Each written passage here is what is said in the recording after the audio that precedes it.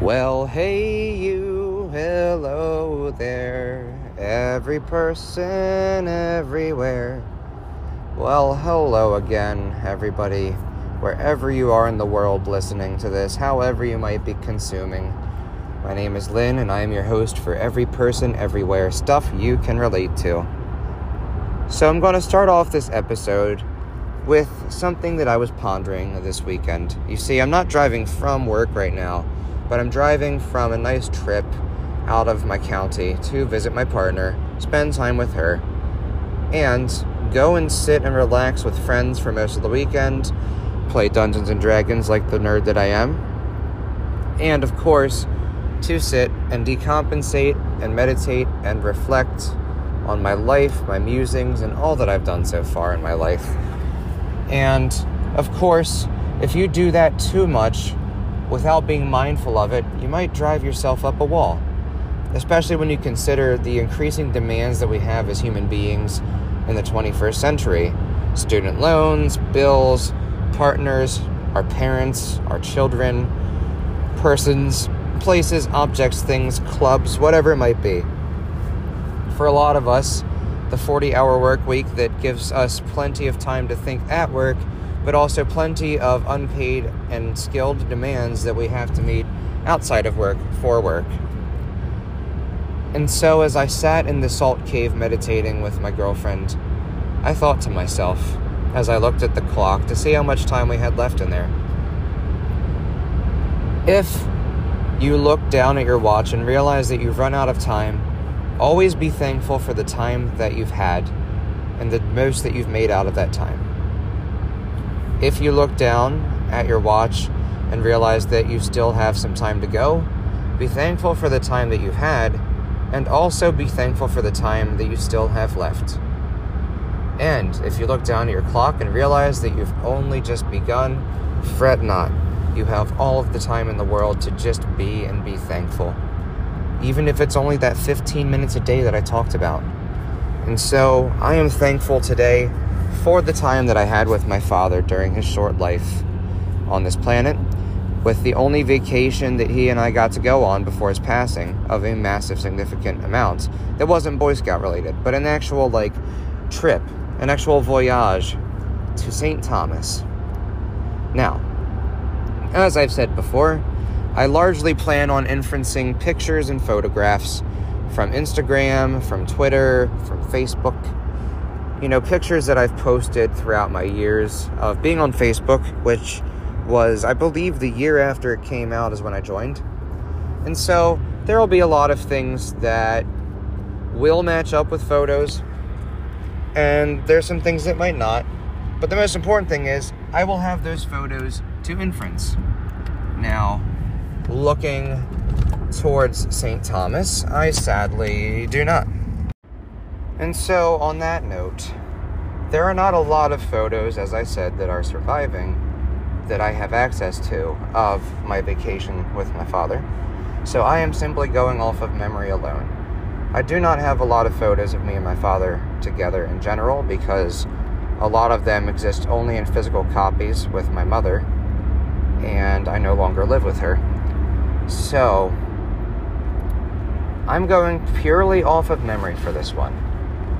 I reminisce upon the salty air as we touch down for the first time in St. Thomas.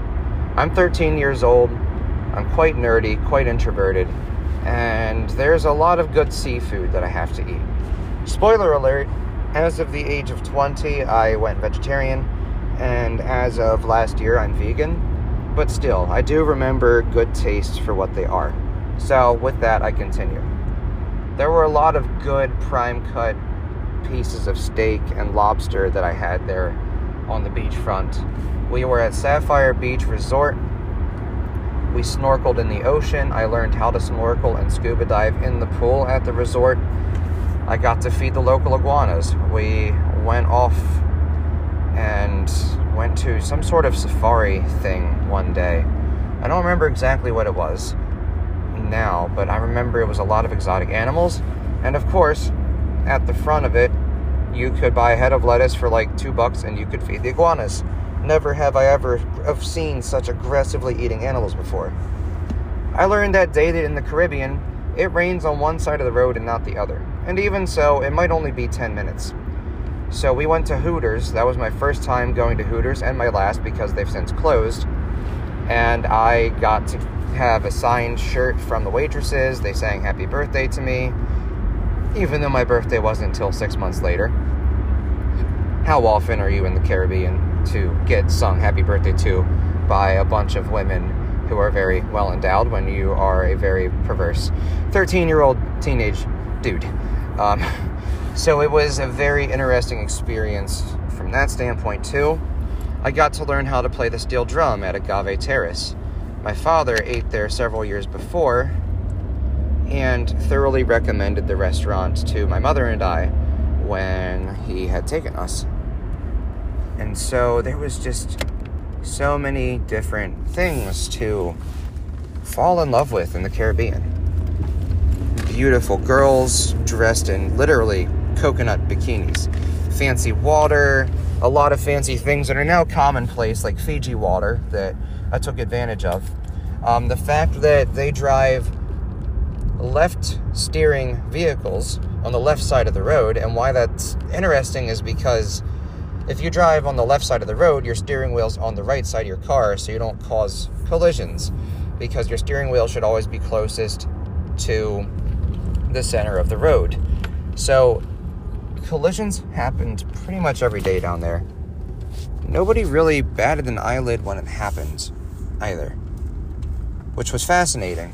It happened a lot, but everyone was just so easy going down there. I remember everything being so in due time, at your own pace. There was a guy who lived on the beach, and he was filleting coconuts with a machete, a chisel, and a knife, and making beautiful artwork of faces in these coconuts. And I remember my dad was going to try and sort out customs to get it sent home with us, but it never happened. I got to, I think, reel in 2 mackerel, big fish, and then also help reel in a sand shark when I was still a fisherman down in the Caribbean. All we needed was our fishing license, and a couple bucks later, we were on a fishing trawler in the crystal clear water. I was scuba diving, and I got to pet a sea turtle, a stingray, and almost, but I chickened out, a barracuda. I remember making a motion with my thumb to say, let's surface, go up, to my dad when I saw the barracuda, and I said, we need to get out of the water. There's a barracuda. They're normally aggressive, right? Now, I was a very gullible teenager, so he monopolized on this, and said, I don't know, let's ask the guy at the lifeguard station. So, me wearing my orange swim shorts that day, and wearing my blue snorkeling, and having my shark tooth necklace around my neck, we walked up to the surfer dude who was in the lifeguard booth, and I asked him, sir, do barracudas bite often? Do they attack humans? And without missing a beat, he turns to me and says, only little teenagers that are wearing orange swim shorts. Ha ha, very funny, I said, and realized that it was all a ruse and that I was just a chicken.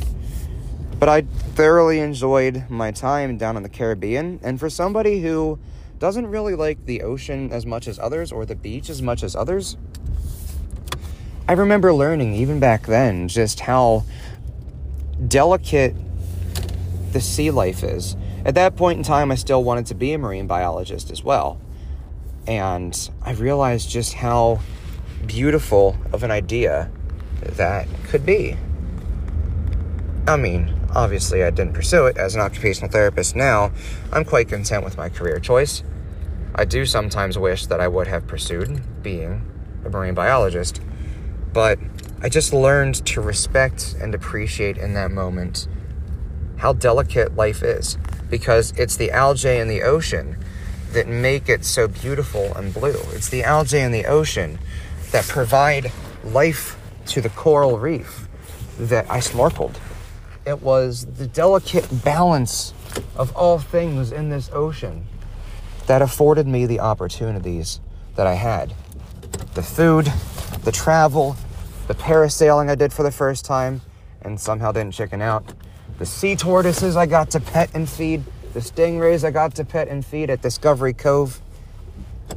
The tour around the island via bus that I got to do. The boat journey I got to take out to St. John, where they brew a lot of Cruzan rum, I think is what they brew there. It's something or other.